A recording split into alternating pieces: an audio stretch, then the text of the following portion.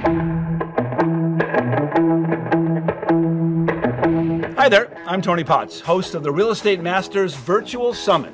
Have you always wanted to own and invest in real estate but didn't know where to start? Are you struggling to close your first deal? Or maybe you are a seasoned real estate agent trying to break the $100 million ceiling? Which stage of your real estate career are you in? Our experts will be the guide for you to master your journey and build off their success. 42 of the world's very best titans of real estate to guide you to prosperity. Now, whether you're a realtor, passive investor, multifamily syndicator, work with distressed properties, luxury property, commercial real estate, legal, financing, and more, if you're involved in real estate, we have exactly what you need to take your game to new heights.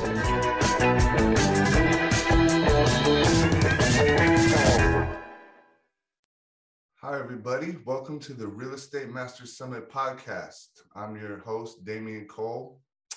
On our first episode, we have Harry Dent, a best-selling author, a graduate of Harvard Business School, a industry leader in predicting markets, great guy, really fun to interview. You guys check him out at hsdent.com. He forecasts markets like nobody else. Check him out. Enjoy the show. So I'm Damian Cole. I'm with the Real Estate Masters Summit. We have our guest, Harry Dent from harrydent.com, best-selling author. Why don't you tell the people that don't know you, Harry, about yourself? You know, I was a business consultant to Fortune 100 companies coming out of Harvard Business School, got bored with that, although it was a great job. And then I decided to do the same type of consulting to new ventures in California. So I moved and that's when I really learned the most, because these new ventures, this was back in the early 80s, these new ventures were appealing to the new young baby boom generation and all the new technologies and trends they were bringing. So I just learned all this stuff. I had to research the baby boom generation. I learned how good demographic information is, how important new generations are driving our economy when they grow up and spend money. I had no idea fully how predictable people were until I had to start studying these baby boomers. And the first consumer expenditure survey the U.S. ever did, 600 categories of spending down to potato chips, was released in 1981 when I was doing this research. So not only, I can even predict down to sectors as a generation ages what's going to boom, when the economy is going to boom overall on a 46, 47-year lag for peak spending, and then everything in between and after. And right now, you know what my number one sector is in the U.S. for baby boomers?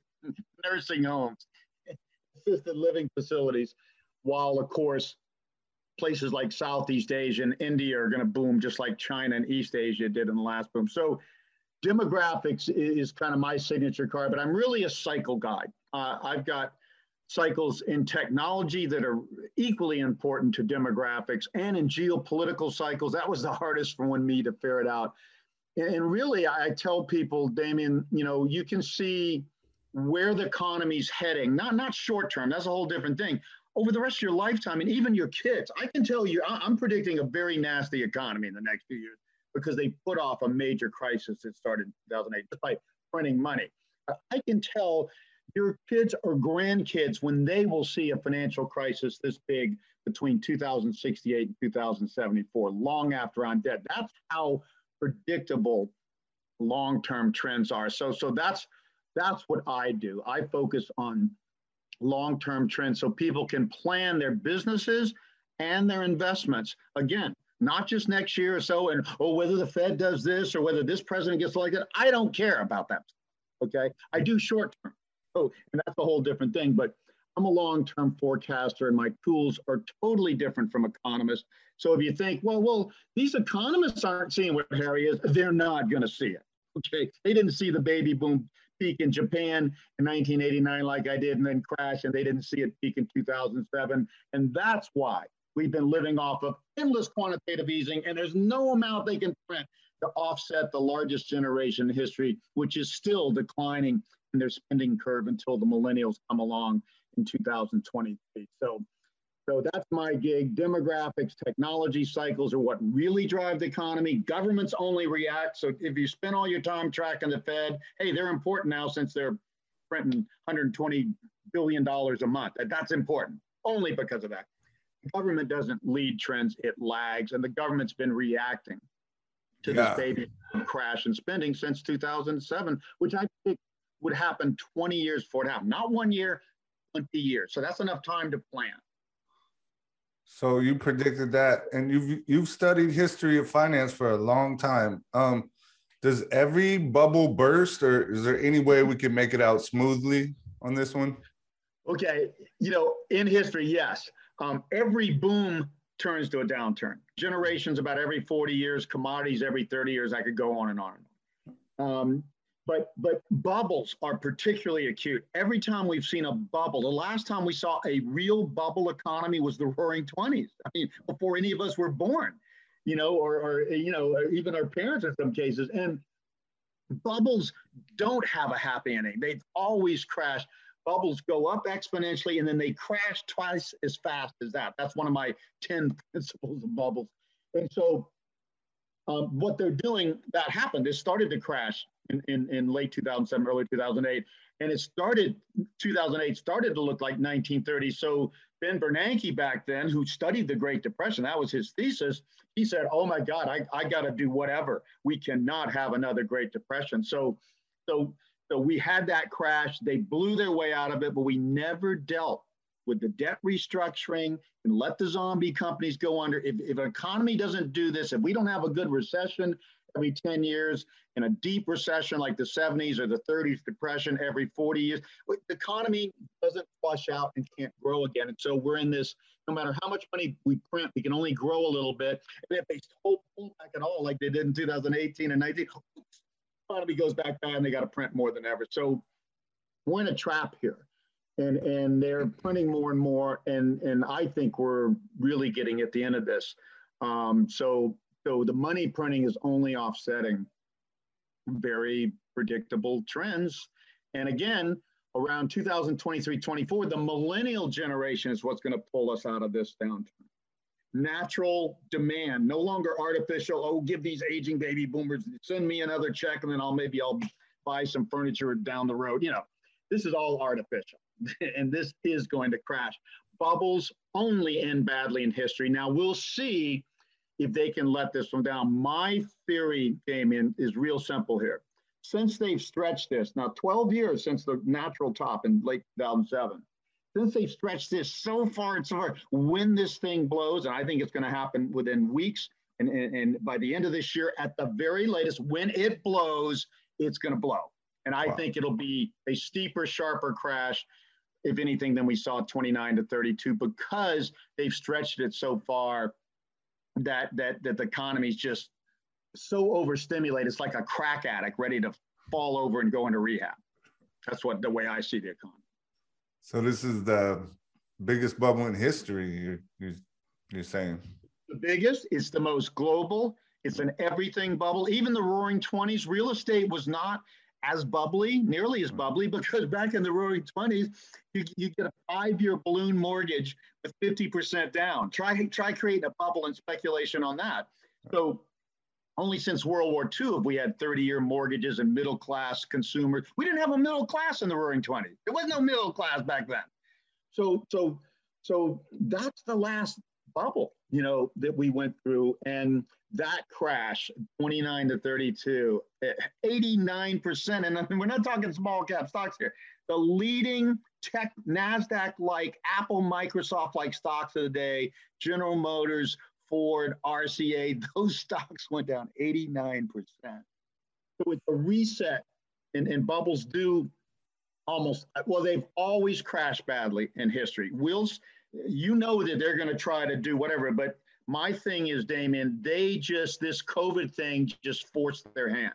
Yeah. To fight COVID, which was a bigger hit, when I add up the fiscal stimulus now at 5.1 trillion, about to add another 2.2, give or take, and the monetary just since the repo crisis when they had to start revving up again and then COVID hit, we're talking 55% of GDP. just to keep this economy from going down with COVID and to get it to come back out of COVID. What are they going to do? What can they do after 55% of GDP? I think that they've just blown it. I think they've gone so far on stimulus that, first of all, any more is going to look panicky. And when things crash, I think they're just going to be out of ammunition now. What are they going to do? 100% next time? I mean, really, we're talking 9 trillion going on 11 with this new infrastructure plan. Are they going to print $20 trillion? Or, you know, where does this look so ridiculous that even everyday people get in their Conestoga wagon and run for the hills and say, you know, hell's a coming? So I think they boxed themselves in. I think this is the end game here myself. There's a lot of information about real estate out there on the web, but Real Estate Masters Summit has it all in one place. Stop going down rabbit holes and go to remsummit.com and get your free pass for our podcast listeners. We have over 42 seasoned speakers who will guide you through your real estate journey. That's remsummit.com for your free tickets. So what's safe right now? Gold, Bitcoin, real estate? Where should we put our money right now? Yeah, good question. None of the above. Gold was the best hedge in an inflationary, the last long-term demographic downturn of the Bob Hope generation before the baby boom was 68 to 82, rising inflation from the expensive, young, unproductive baby boom entering the workforce, a high inflation recession. Gold was the best hedge against that up and down and one recession after the next kind of. Gold did great. Mm-hmm. We're in a deflationary cycle since 2007. That's why no matter how much money they print, they're only fighting the deflationary trend like the 30s. The 30s followed an everything bubble, and bubbles burst. Money disappears at the speed of light. And now let me throw a statistic that's very important, Damien. It took me a couple months to put this together, to track everything. My estimate, and damn good estimate, by the way, it's not a guess, $525 trillion globally in financial assets, real estate, stocks, gold, bonds, all that sort of stuff, financial assets. That's always more than GDP, which is about 80 trillion globally, but it's usually like 2 times, okay? 3 to threat, 6.5 times GDP. Like you said, really, this is the greatest bubble in magnitude and length. They've stretched it an extra 12 years. And bubble and everything, and that amount of money, about half of that by history is going to disappear. That's what happened 29 to 30. The reason it was a deflationary downturn, not just declining spending from a generation, but all these financial assets, half the financial assets in the world, poof, that's real money in people's bank accounts for spending, but the real money is in people's brokerage and investment accounts and all that sort of stuff. Half of that disappeared. That makes people feel poor. That takes money out of the system, chasing and driving up financial assets. Mm-hmm. And all this monetary printing is driving up financial assets. So that's the key thing to understand here. This financial asset bubble is now a much bigger threat to the economy than the original debt bubble that created it, okay? So we had a debt bubble coming into 2007 and a strong financial asset bubble. Now, the financial asset bubble is twice as big as the debt bubble. And all that has to happen, Damien, is this financial asset bubble bursts like 50%, you know, or stocks 50% and bonds 20 or 30 and real estate 30 or 40, and the whole world's in trouble because that's a couple, $200 to $250 trillion minimum going to disappear. So that money disappearing means financial assets don't come back because there isn't the money to chase. All the money printing, all this stuff that's gone up disappears, isn't there anymore. So financial assets crash. They don't come roaring back. They come back slowly over time, just like after the 30s crash. And all of a sudden, less money and consumer prices go down 10 or 20% like they did in the 30s. So that's the scenario. Now, when I say that, people say, Harry, you're crazy. Oh, and they'll never let that happen. I'm like, they've already fought this thing with everything they got, the kitchen sink, the piano, another, $4 trillion in monetary printing, another $5 in fiscal stimulus, another $2. and they still can't grow more than a couple percent for very long. And the bubble's bigger than ever. My view is the Fed and central bank people, and think about it for a minute. Picture Janet Yellen, okay? I say, I thought I saw a putty cat. That's what I see when I see her, okay? She was the Fed chairman. Now she's Secretary of Treasury, and we have a Fed chairman, and all they do is print more money. These people don't know their ass from the hole in the wall. I'm just sorry. Have any of these people run a business? They don't even look like they've had sex from my point of view. Okay? These people are academics, and they're doing this great. They decided, you know what? What if we never had a recession again? Number one, if somebody, in my experience, running and turning around, a lot of turnaround small businesses, okay, said, we'll never have a recession again, I'd say, well, get me out of here. Just send me to Mars. Recessions clean out the economy, purge the bad companies, purge the bad debts, get the trash out of the way so we can grow again. Recessions are as necessary as booms. If you don't understand that, you don't understand economics, period. I don't care how many PhDs you got. Study all the crap you want. These people never run a business. You know how many businesses I've had to come in as a strategic consultant and turn around out of the mess and see how quickly you can take an unhealthy company, clear out the debts, renegotiate with creditors, fire all the losing employees, and turn around and have a healthy company again? It's necessary. So I understand it. So I don't even buy into, even if an economist say, we have a new plan that is proven to prevent recessions, I'd say, get me out of here. You're wrong.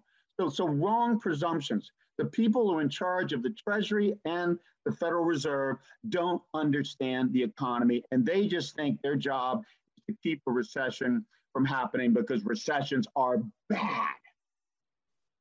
That is real. I mean, I hate to say, how much respect do I have people that think, study history and decide recessions are bad and to be prevented at all costs? You know the real reason they have to prevent this? They've blown this bubble up so big, it would only take the smallest recession to prick the bubble and they'd be dead. They would die from their own habit. So these people at the Federal Reserve does not understand, by endlessly printing money now for 12 years and now adding tons of fiscal stimulus, because that's not working, they have created a bubble so big, they're getting ready. They're sitting under an avalanche. It's just going to take one more snowflake, one thing to prick. Because the COVID thing, yes, that was that sort of thing, but they reacted 10 times. They reacted stronger than ever. That was a huge mistake in my opinion. They've set themselves so there's no way they can come back with a strong enough act if the economy slows down now or if the stock market starts crashing for any reason.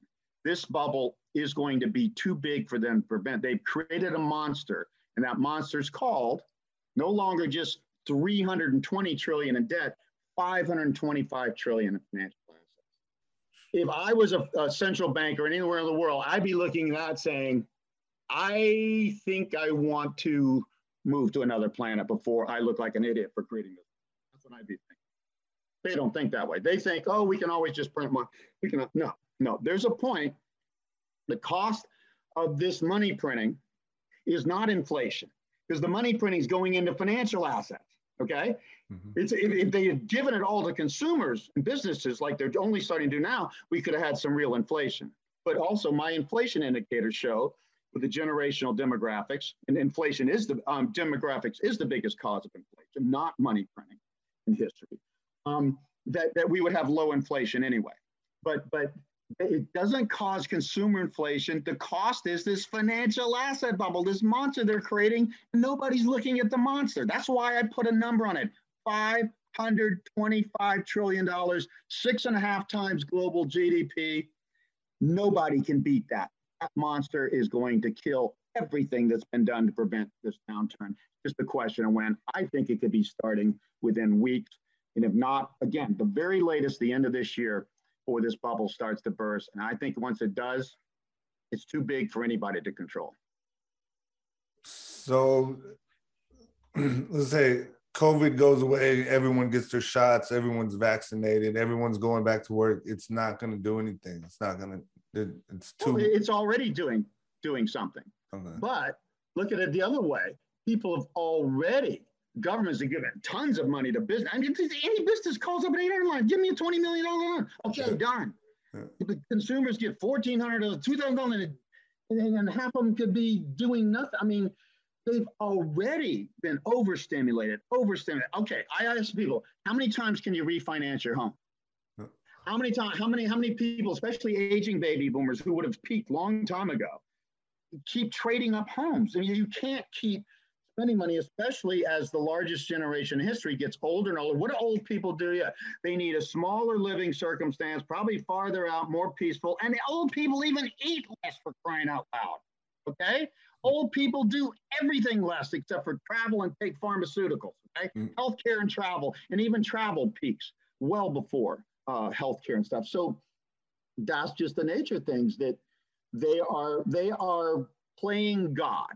I'll just put it that way. Would you trust Janet Yellen and Jerome Powell and Ben Bernanke to play God with our economy when not a damn one of them have ever run a business and have any experience in business or real life and may not have had sex for all? Are you going to trust these people? I say no. No. They call this appropriately an experiment in monetary policy. Yeah, it is an experiment. I say it's going to fail. It's going to be the biggest lesson in modern history. We've never gone to this length. Most of the stimulus in history have been after a crash and just temporarily to get the economy, just give a little boost, like the defibrillators. Then wake up, boom. No, never before have we kept a dead economy going for 12 years. And you have central bankers like Mario Draghi saying, I will print unlimited amounts of money to stop this downturn and to protect our bonds. That's insanity. You know what that's going to look like 10, 20 years from now, when the greatest crash in history, when these people said, don't worry, the Fed's got your back. The Fed we'll print, anybody says, I'm going to print unlimited amount of money if it takes to avoid a recession, you should shoot that person and ask questions later. That is a dangerous person. And everybody says, even Warren Buffett, oh, they're just doing the right thing and they're just helping the economy. No, this is, mark my words, I will quit my profession in 2 to 3 years if this is wrong. Insanity is what this is. It's going to look like that clearly in history. When you're in a bubble, everybody's high in the bubble. Oh, my mortgage is now 3%. It used to be 6 to 7. Wow, I can afford twice the house and I'm not working any harder. Oh, my car loan's 2% instead of 7 or 8%. Oh, the government keeps sending me money in the mail every time the economy goes down. Damn, oh, they just bailed out my business. This is la la land. Wow. So what do you predict is the thing in real estate that is going to get hit the hardest? Luxury or? Yes. High-end kind of vacation homes get hit the worst. The high-end gets hit the worst. The big cities hit the worst. You think Omaha, where Warren Buffett's going to get hit? Nobody wants to live in Omaha except for Warren Buffett. The best restaurant's Dairy Queen, okay? That's going to hold up. That may go down 10 or 20%. Everything's going to go down. This is a reset of all financial prices, real estate, stocks, bonds, everything. But Manhattan could go down 70%. Miami, I'm looking in Puerto Rico. Eventually, we're going to have to move back to Miami for healthcare, okay? We know that, my wife and I. I am looking in this graph, not to buy in Puerto Rico. I'm renting in Puerto Rico. Buy a $zillion condo or house, 70% off. And I could have done that back in the last crash. Okay, we know Miami. We know that. So that it depends. The greater the bubble, the greater the burst. Stocks always burst the most. If real estate went down 34% last time, I'm saying 40 to 50 on average. That means 70 in the worst and 20% in Omaha. Okay. Stocks go down 80, 90% in these deflationary crashes, not the 70s, where stocks would tend to go down 50%. 70, 80, 90%. You're not going to catch that up if you're 65 or 70 today. You're never going to get back to even. And in fact, the demographics say the millennials will never bring us back higher than we were, and stocks will not get as bubbly because we won't be in a bubbly era like we've been in. Well, stocks may never see this. And actually, people say, Harry, that can't be. Look at Japan. Who called the Japan crash? I was alone in 1989 and said the 90s is going to be a crash, a long-term downturn for Japan. They'll never come back from. The greatest boom in history for Europe and the United States. Oh, you think people think I'm crazy now? That was certifiably crazy, okay? Look at Japan. Real estate went down 60-some%, 62 to 67 by two different measures somewhere in there. Never has bounced. Stocks came back about 60, 70%. They're never going to see new highs, and they're going to crash to new lows again. So imagine that in the U.S. Finance stocks probably will never see these new highs in our lifetimes. If they do, it'll be 15 years from now, and probably not these high. Real estate will go down and never, mark my words, most real estate will never see these prices ever again in your lifetime, and maybe not your kids, because demographics favors real estate even less in developed countries. So that's a scenario here. If you don't get out here, there is no reprieve. Okay, I'm just saying, I was the guy that called the greatest boom in history and got crazy for that. Now the guy who called the greatest boom in history back in the 80s is saying the greatest boom is over. Oh, and not only that, they extended it 12 years with unbelievable stimulus, which has made this way more toxic and dangerous. If you don't, there's only one thing you do. I mean, you get out of the way. None of us is going to stop this bubble. And any China's starting to prick their own bubble. You can do what you want. It's going to go down.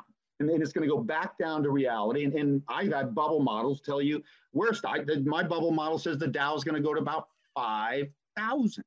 Real estate's going to go down 40 to 50%. How many people can withstand that, especially if the next time it doesn't come roaring back? Because you don't have a massive stimulus plan, because the most massive one just failed. So that's just the reality here.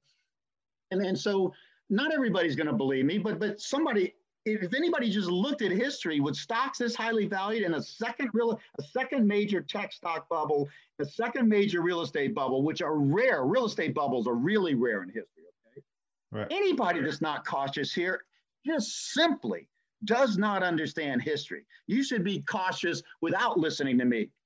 And there are stock models. John Husington touts these, and they have nothing to do with demographics and boom bust. You just say when stocks are at these level of valuations, here's what you can expect to earn in the next 12 years. Guess what that is?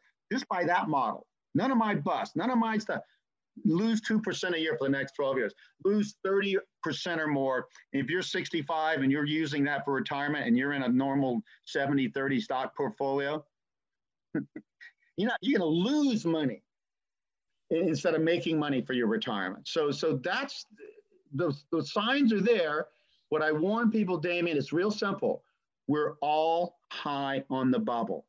We've had a free lunch from every direction. I quoted it all before. Super low interest rates for our mortgage and loan, stimulus that keeps the economy going, zombie companies that shouldn't be alive are still alive, wasting money and capital and employees because of all this stimulus. So you just have to get out of the way. How do you get out of the way? It's not gold.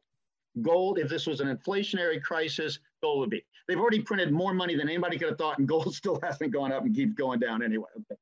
It is U.S. Treasury bonds, the safest, most liquid, long-term investment in the world, 30-year treasuries, because the longer you lock in, even a 2.5% rate now, those rates are going to fall near zero and maybe lower. That bond is going to appreciate with the fall in rates. Only the risk-free bonds, only the AAA corporates and the 10 and 30-year treasury bonds. And same in some other safe countries like Australia and some of the better countries. So that's the safe haven.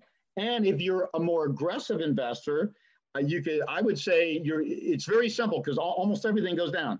You'd be short stocks and very simply short, not leveraged, just be in an inverse fund on the S&P 500 or the QQQs, the tech stocks or something. And you say, okay, I could be 50-50 if I'm a growth investor and still holding on, okay? Well, maybe I'm 70% the bonds and 30% short stocks. And if I really want to be safe, I'm just in the safe bonds. That's the safe haven, because gold went down in 2008. It went up at first. Oh, they're printing money to fight the slowdown. Oh, Lehman Brothers goes down. Oh, deflationary downturn. Oh, gold dropped 33% in 2 weeks. Gold was not the safe haven when the shit hit the fan. It went down like everything else. Didn't go down as much as other things. So gold's not the worst place to be. Gold will go down. So your short stocks, if you want to be a little aggressive, the safest play is being the safest bonds, maybe a couple different countries like Sweden and Australia and the US. But I like the US because in the last crisis, from mid-2008 to the end of 2008, the worst of that last crisis, before they shut it down with massive printing, the US dollar was the one currency. What do all the gold bugs say? Dollar's going to go to zero and gold to 5,000. No, gold went down 50% and the US dollar went up 28% at the worst of the crisis. That tells you where to be. US dollar if you're foreign, and US Treasury bonds, whether you're foreign or domestic, because you got the best long-term bonds in the best house in a bad neighborhood. There's nothing, we've done all the wrong things everybody's done. We have less debt. We have way less money printing than Europe and Japan, way less everything than China. China's the worst of everything in this bubble. We're simply the best house in a bad neighborhood and still the largest economy in the world, especially when China falls. I remember in 89 when I was predicting this crash, economists were predicting that Japan was going to overtake the US economy. You know how impossible that was? They have 40% of the population back then, like 35% of our population now. It's not even possible. They were just extrapolating Japan's quick rise and saying it's going to go on forever. So that's what they're saying about China now. China's going to fall the hardest. And China's baby boom, their demographics have already peaked and they will not come back nearly as strong when they come back. In fact, they're going to be declining. They only have some urbanization. It will be the rest of Asia, Southeast Asia and India. India is the next China. And then when I say that, even Indian economists disagree. So my biggest summary, Damien, just don't listen to, I hate to say that, do not listen to economists. They don't understand what's important. They know a lot of stuff and they're smart people. No question. Never met a dumb economist, okay? They do not understand what's important about the economy. I don't know why. I tripped on it by accident in my consulting career and built my own research regardless of them, because what they say and study doesn't matter. That's what I found. Yeah. What I study matters, and you can track it with the past and project it.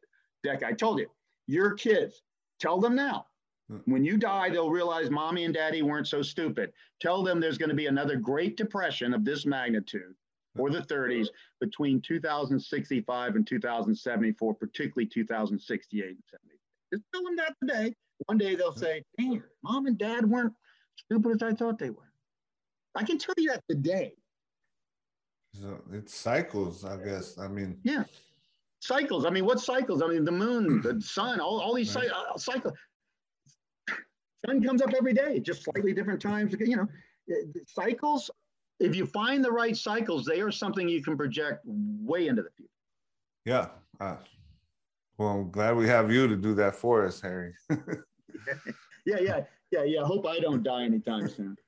Yeah, definitely. And I don't think you will. Come on. Let's not talk about that. So, Harry, let's can I play a little word association game with you? Is that okay? Sure.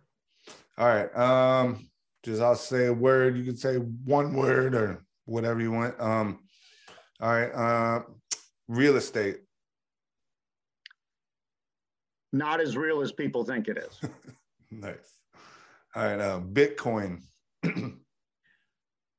The baby bubble that's about to burst, bigger than anything we've seen in a long time. Long term, extremely bullish on Bitcoin. Okay. But it's in its baby bubble. Every early stage boom has a big crash at this stage. Okay, so it's good. What do you? Just one more thing about Bitcoin. What number do you think is going to hit when it crashes? If it's peaking here, I'd say about 3,000 to 4,000, back to the last set of lows. Wow. And you think it's peaking now? It's not going to go up? I think it's a good chance it's peaking now. I was looking, I warned my newsletter subscribers on Thursday, if Bitcoin breaks 60, look out. And it did, and look out. It went to 52 and it could keep going down. I think the chances are it's peaked here. The Bitcoin cycle has been late in the year, every 4 years. We could see a crash here, one more surge into late this year, November, December, and then that'll be it. We're going to have I'm predicting we're going to have a 95% crash in Bitcoin from whatever tops it makes. I would say 50, 60% chance it already made that. Okay.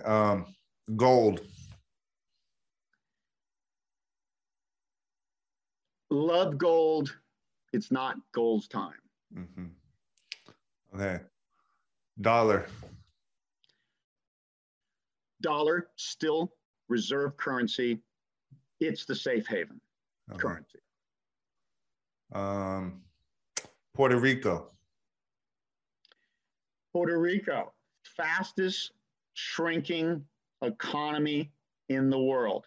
Why? It gets endless help from the U.S. Okay. Let's see. San Francisco is kind of the perfect storm of the techies live there. They're paying way inflated prices for the real estate. So San Francisco, what do you think? Yeah.